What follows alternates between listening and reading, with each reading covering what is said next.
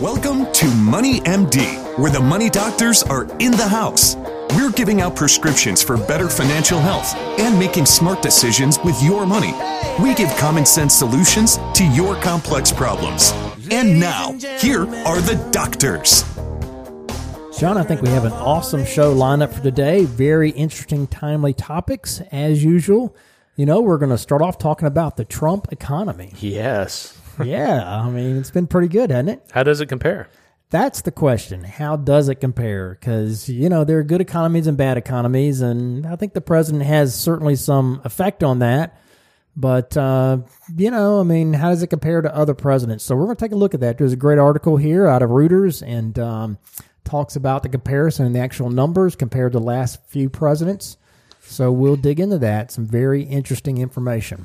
Yeah, we're going to follow that up with a discussion of extreme loss aversion is not a retirement strategy. And Steve, we do run across folks that are scared about the markets. Markets obviously have done well this year and last year, and some people, believe it or not, are still in cash from the 2008 drop. That was such a traumatic event for them that they are just completely, avert to any fluctuation at all. And there's some consequences to that, but we're going to look at why people get in that situation and some things that you can do to maybe unwind that.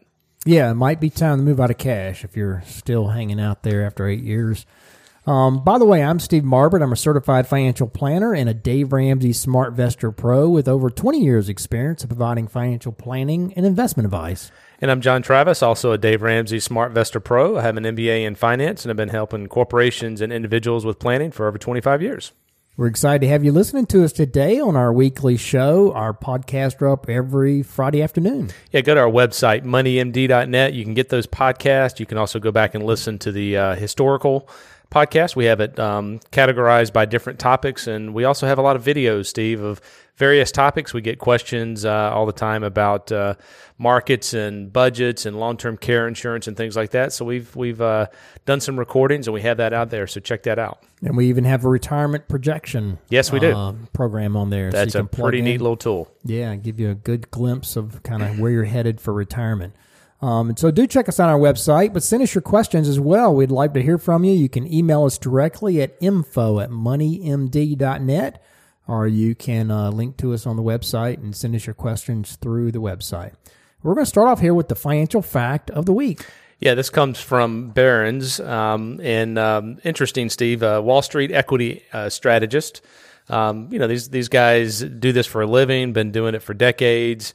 A lot of information, all the information available to them. And last year in December, just 1 of 10 of these Wall Street strategists forecasted the end of the year value for the S&P 500 to be above 2,500.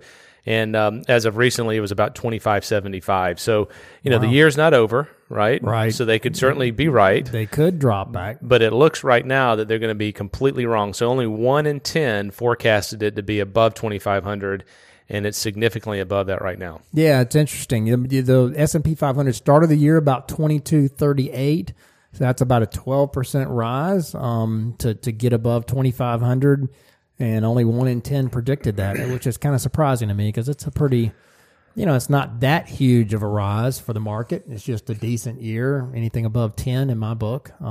So, yeah, they tend to be kind of bearish whenever they make these predictions at the beginning of the year. Well, and at the end of the day, nobody knows, right? That's it. Don't make decisions based on forecast. People don't know. There's no way for them to know.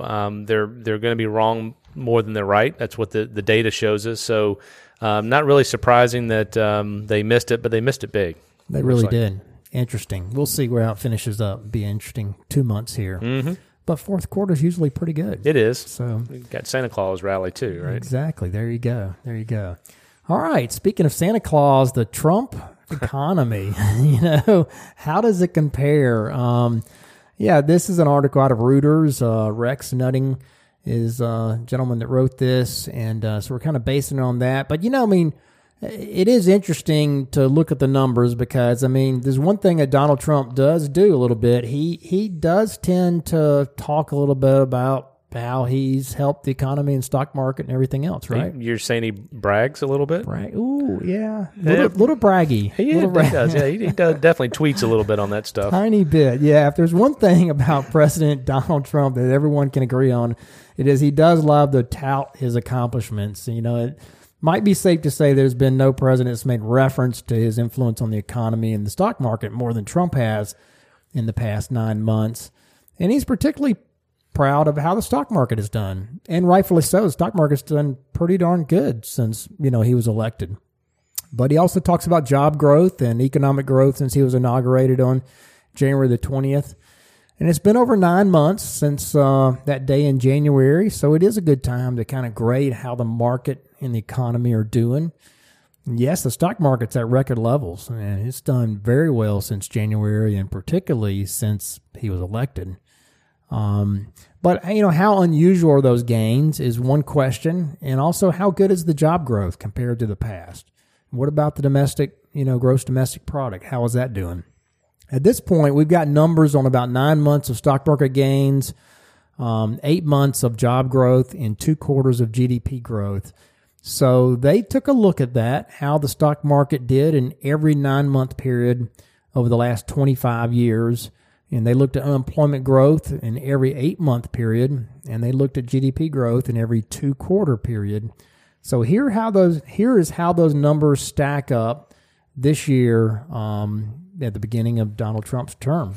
Yeah, so the stock market. So since the inauguration back on January the 20th, clearly the market has done very well, and certainly the past year since his election has done fantastic. Some of the indices are up over 20% since the election. Having said that, there have been plenty of periods with similar performance over the past several presidents, so that's not really that unique. What is a little unique, though, is how it correlates with his election last November. That's when the markets took off. If you remember that night, how the Dow futures were dropping significantly as he was starting to win.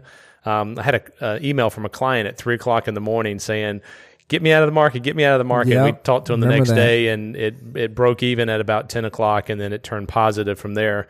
But, if you look back at history, there's been corrections. So it'd be very surprising if there wasn't a correction, which means the stock market down 10%.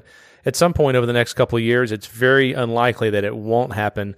But the first 9 months, Steve, it's hard to argue with the results. They've done pretty well. Particularly since the election, and I think that's the part that people are giving him a lot of credit for is that as soon as he was elected, the sentiment turned and the market started up, and it correlated so highly with his election that it was a little uncanny. So, but yeah, since January 20th, since he was inaugurated, the S&P is up 12.8%, and that is better than a 9-month period, only about a third of the time since 1992.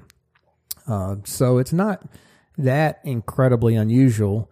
The best 9-month period was between April and December 2009 when the S&P soared 46%. But that was coming out of the Great Recession, and that was at the end of Bush's term, the beginning of, that was the beginning of Obama's term, actually. But the worst period was the 9 months just before that in July of 2008 through March of 2009 when it fell, a lot. It fell 44%. 44%, exactly. It's a big number. Yeah, the market was, better than it is now, about 46% of the time while Bill Clinton was president, but about 34% of the time under Obama and 14% of the time under George Bush. So clearly Trump's stock market is better than average and doing very well. Anyone would have to give him an A+ on the stock market growth since his election. I don't think there's any doubt about that. Yeah, and we talked about this before we started a little bit. Is presidents certainly can influence markets a little bit. I think it's more of the attitude and the approach towards businesses that's very positive now, and certainly the earnings are doing well for companies, and the tax reform people are very excited about. So yeah, it's been a really good 9 months. And another thing, Steve, is job growth. It's generally been faster than it has been historically. We're near full employment with only a 4.3% unemployment rate. I just thinking back on that when it was 10% back in 08 and 09. So we've come a long way during that time, and considering the mature phase of the expansion that we're currently in with a very low unemployment, the job market's been pretty strong, averaging about 140,000 net jobs a month since January. Another way of comparing growth is on a percentage basis over the 8 months, and in that case, it's about 0.8%. So job growth has been better over an 8-month period about 2/3 of the time since 1992. It was better 97% of the time under Clinton, 73% under Obama, and 37% of the time under Bush. So pretty strong growth, but we're at full unemployment. Right. Yeah, they give them kind of a mixed grade here, but still, I mean, if you're considering where we are in the economy, it paints a little bit different picture. I mean, the best job growth of the past 25 years was the 8 months between March and October 1994, when payrolls increased 2.4%. The record actually is back in 1941 when it was 10%. Well, that was when we were leading up to World War II. So there was a huge, buildup that was happening. The worst period for jobs in the past 25 years was a 3.9% decline in the 8 months ending April 2009 under both Obama and Bush during the Great Recession. So, as you would expect. Having said all of that, though, the job growth is very healthy given the mature expansion phase that we're in. So we'd have to give Trump about a B+ on job growth, so far in his term. I think it's doing pretty well for this point in the economic cycle. So the next one here is GDP growth. The economy grew faster than it has under Trump, only about half the time since 2001. The economy grew at 2.1% annual rate in the first half of this year, and it's expected to maintain that trend and perhaps a tick higher for the foreseeable future. It's grown faster than about 2/3 of the time since 1992, faster than that. But most of those faster periods were in the 90s. And the best 2-quarter period was at the end of 1999 when it grew at over 6% pace. The worst 2-quarter growth was about 6.8% decline at the end of 2008 and the beginning of 2009 in the Great Recession, as we just mentioned, under Bush and Obama. Growth was faster, about 2.1% growth for the first half under Obama and Bush, 43 overall. And growth was faster 91% of the time under President Clinton. But the conclusion, though, on GDP growth, John, is that the economy is growing about average at 2.1%. That ranks right in about the middle of the recent presidents. So we'd have to give him about a B on GDP growth. Certainly nothing wrong with the growth we're seeing. Yeah, I think if they get the tax reform in, they're talking about getting the GDP growth up significantly. So, but one of the conclusions, Steve, I think you'd have to draw from this is everything's pretty good. It's certainly not the greatest ever. Certainly the stock market has done very well so far this year, and particularly since the election. And there have been some periods in the past that have recorded faster growth, more hiring, certainly larger returns in the stock market, and some periods were worse than recent performance. So in other words, there are bear and bull markets and recessions and expansions. Right now, we're in a bull market. The economy is expanding about average for this phase of the economy, and hopefully the tax reforms will boost that and get that going a little bit faster as well. Yeah, that's right. This is a phase of the economy that, the president might have some influence on, but he certainly doesn't control. I mean, having said that, the markets, do appear to be taking some vibes from the president's attitude about regulations and future tax hikes, and that translates into confidence about future growth. And with that backdrop, corporate earnings have been very strong, and that's continued to propel the stock market and make room for more gains. So, who knows if the market will continue to keep up these double-digit gains as it has in the past couple of years. I mean, it's relatively easy to see big gains right after a bear market, but, at this point, the market is much closer to a mature expansion that's growing a little bit long in the tooth. From an economic standpoint, the country seems to be in a phase of kind of mediocre growth, and that's difficult to break out of.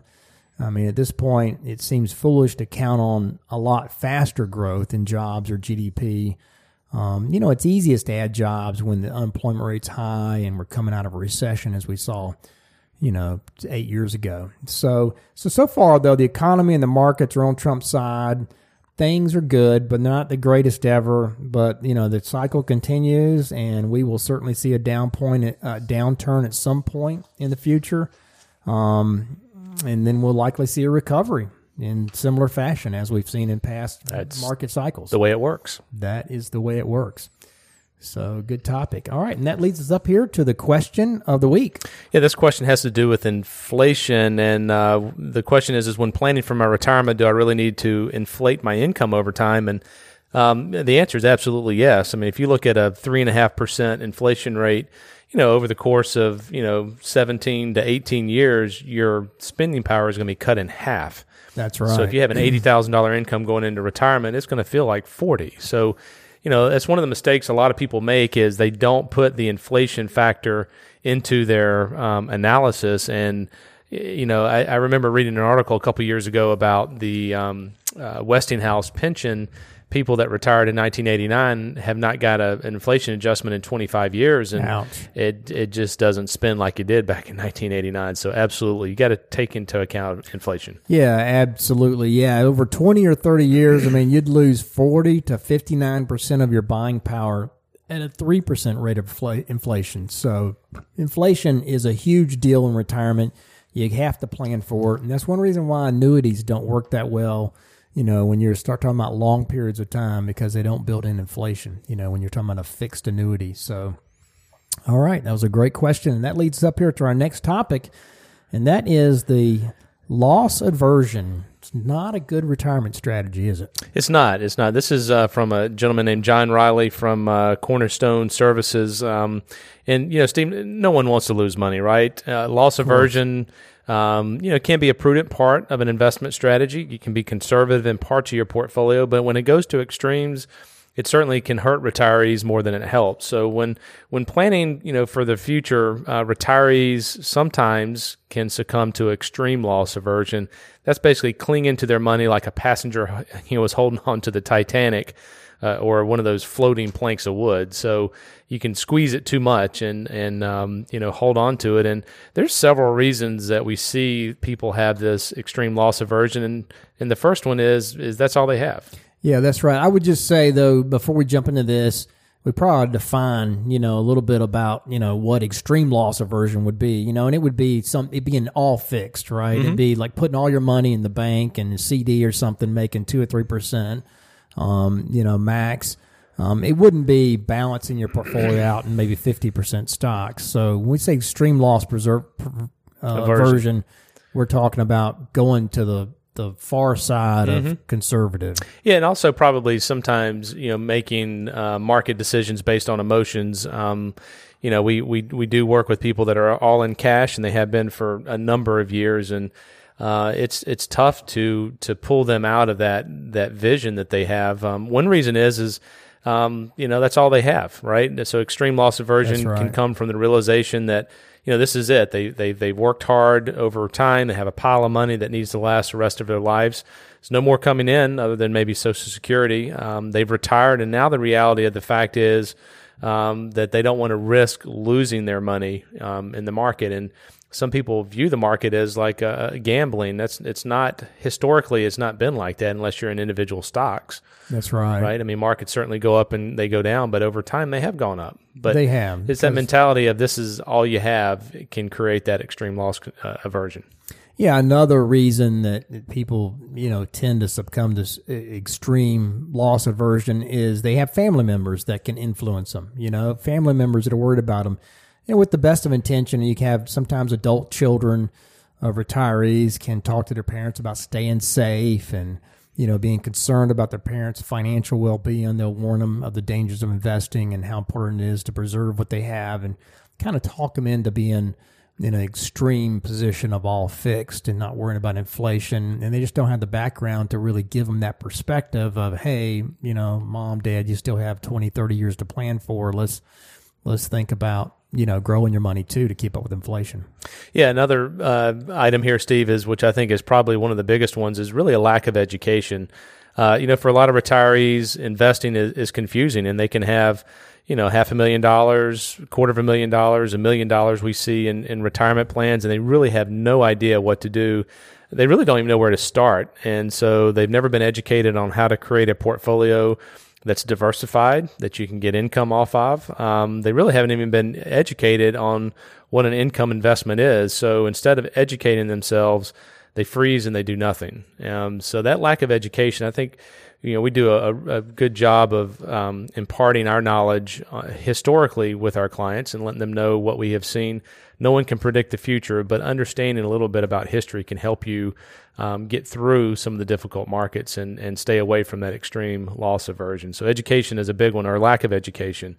Another one here on the list, Steve, is a previous bad investment. I mean, just about everyone has made a bad investment at some point in their investing lives. Yep.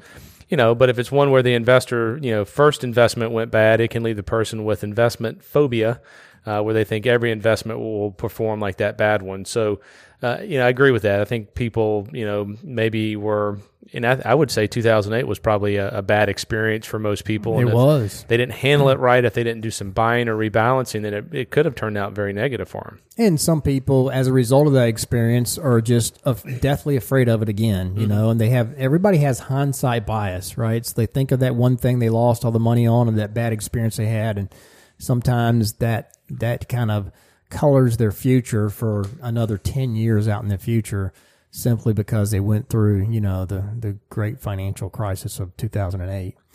So another one here, though, is not understanding the difference between loss and volatility. Values do go up and down, John. That's what the markets do. But some retirees, they don't really understand that. Some retirees think that if an investment falls, that they're going to lose everything, and they can't really separate the idea of volatility of investments going up and down with the potential for it to completely go to zero. And, when they receive their monthly statement, they'll look at it, and if the market was down a bit, and they don't see their portfolio up, they see their portfolio maybe down $1,000, they kind of see it as they've lost $1,000. And it's kind of that savings account mindset. If your savings account declined by $1,000, certainly it's probably not coming back. Money went for something. Mm-hmm. It came out for some reason. But they don't understand that investments typically go up and down. That's what they do. And there is volatility. And, markets have always recovered throughout history. And so if it's down due to the market, if you hang on to it, and if it's well diversified, it's probably going to recover. Yeah. I like the way of looking at shares. The number of shares someone has doesn't change, right? Yep. That's a good way of looking at it. And if they put some money in there, they can buy more shares at a cheaper price. So, volatility is a part of the market. Another one here on the list, Steve, is they don't know who to trust. I mean, many retirees have no idea who they can and cannot trust. And with the financial world the way it is today, I mean, who can blame them? There's bankers, brokers, insurance agents, partnership salesmen. They all make their product sound good, but they know that their Uncle Charlie always complains about his annuity, and Cousin Joe complains about his broker, and there's always issues. You got to find the right company, the right person, and understand a little bit about the strategy to have some confidence in this crazy world we live in, because there is going to be volatility. So finding someone you trust is a very important piece of this puzzle. So why is extreme loss aversion not a strategy? I mean, first of all, a strategy implies action, right? So extreme loss aversion, basically you're in cash or equivalent. Second, as a retiree, you need to live off that income generated by your money. So if it's in cash or maybe it's in a CD, it's not earning very much. So when you pull out $3,000 to live on, and that money is only earning a couple of $100s, you're going to have to dip into the principal for the rest of it. So you're going to deplete that principal over time, and it really becomes a self-fulfilling prophecy. You're going to guarantee yourself that you'll lose money every single month. So, that is not a good strategy. We do see people in cash, and purchasing power goes down, and it can be very challenging on them. Yeah, that's exactly right. And I mean, you have to ask yourself the question, how long do you plan on living? What's your life expectancy? Because if the rate you're going in the example that you just mentioned, you're depleting your assets by $30,000 a year.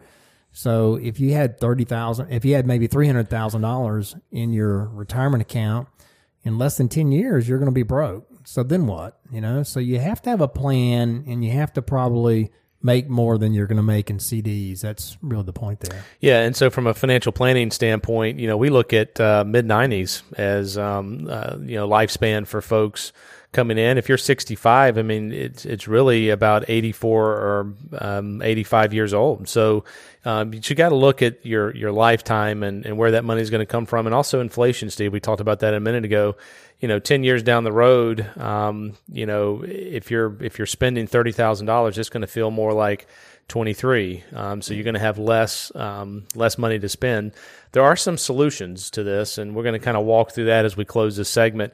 The first one we're not real excited about, but it is a possibility. True. Yeah, you could get guaranteed income from a life from an annuity. That's not one of our favorite recommendations. So we're not really recommending this option. I mean, it won't account for inflation over long periods of time.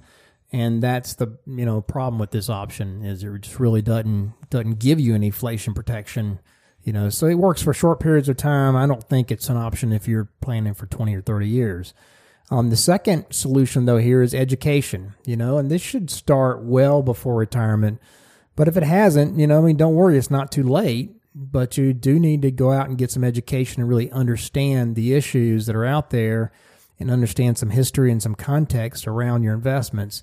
There are literally hundreds of websites that investors can access that'll give them good basic educational investing. But, beware, many of the sites have an agenda. So, if you're on an insurance company's website, be aware they're probably trying to sell you insurance.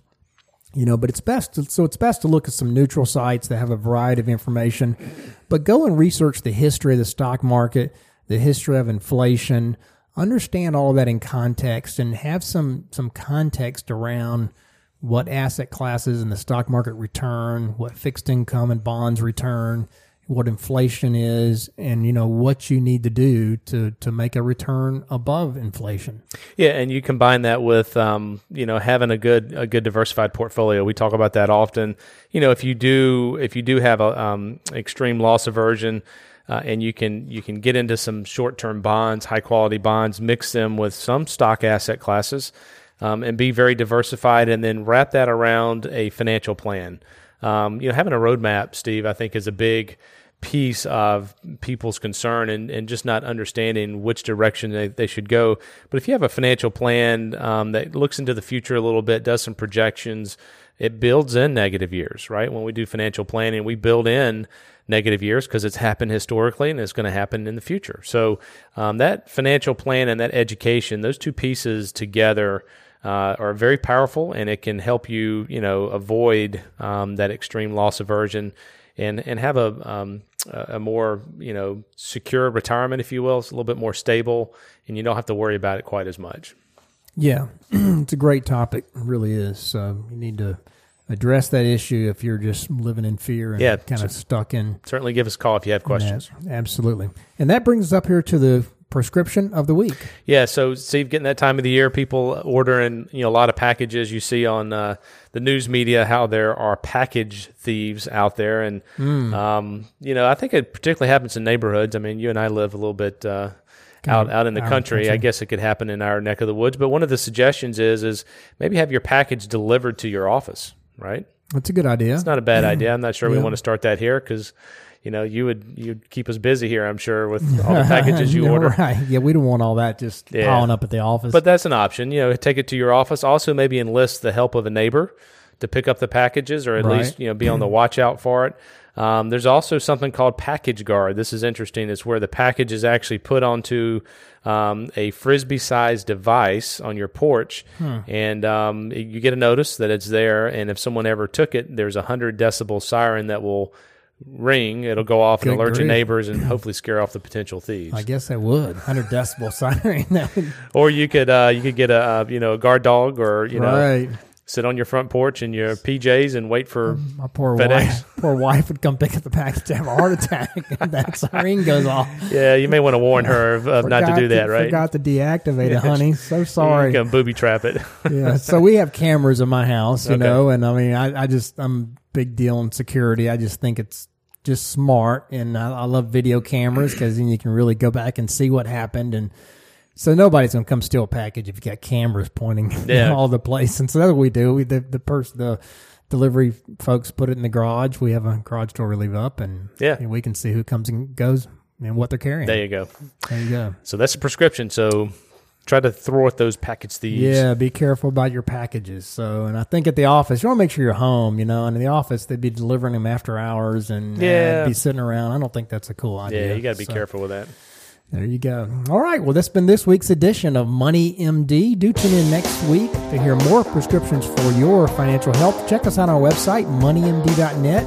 Email us your questions at info@moneymd.net or give us a call, Richard Young Associates, 706-739-0725. Thanks for listening. Have a great rest of the week. Have a good one. This program contains general information only and should not be taken as specific investment, tax, or legal advice. This broadcast is not a solicitation for the purchase or sale of any security. SmartVestor Pro is not connected to investment returns. Further information is available by contacting Richard Young Associates, a registered investment advisor.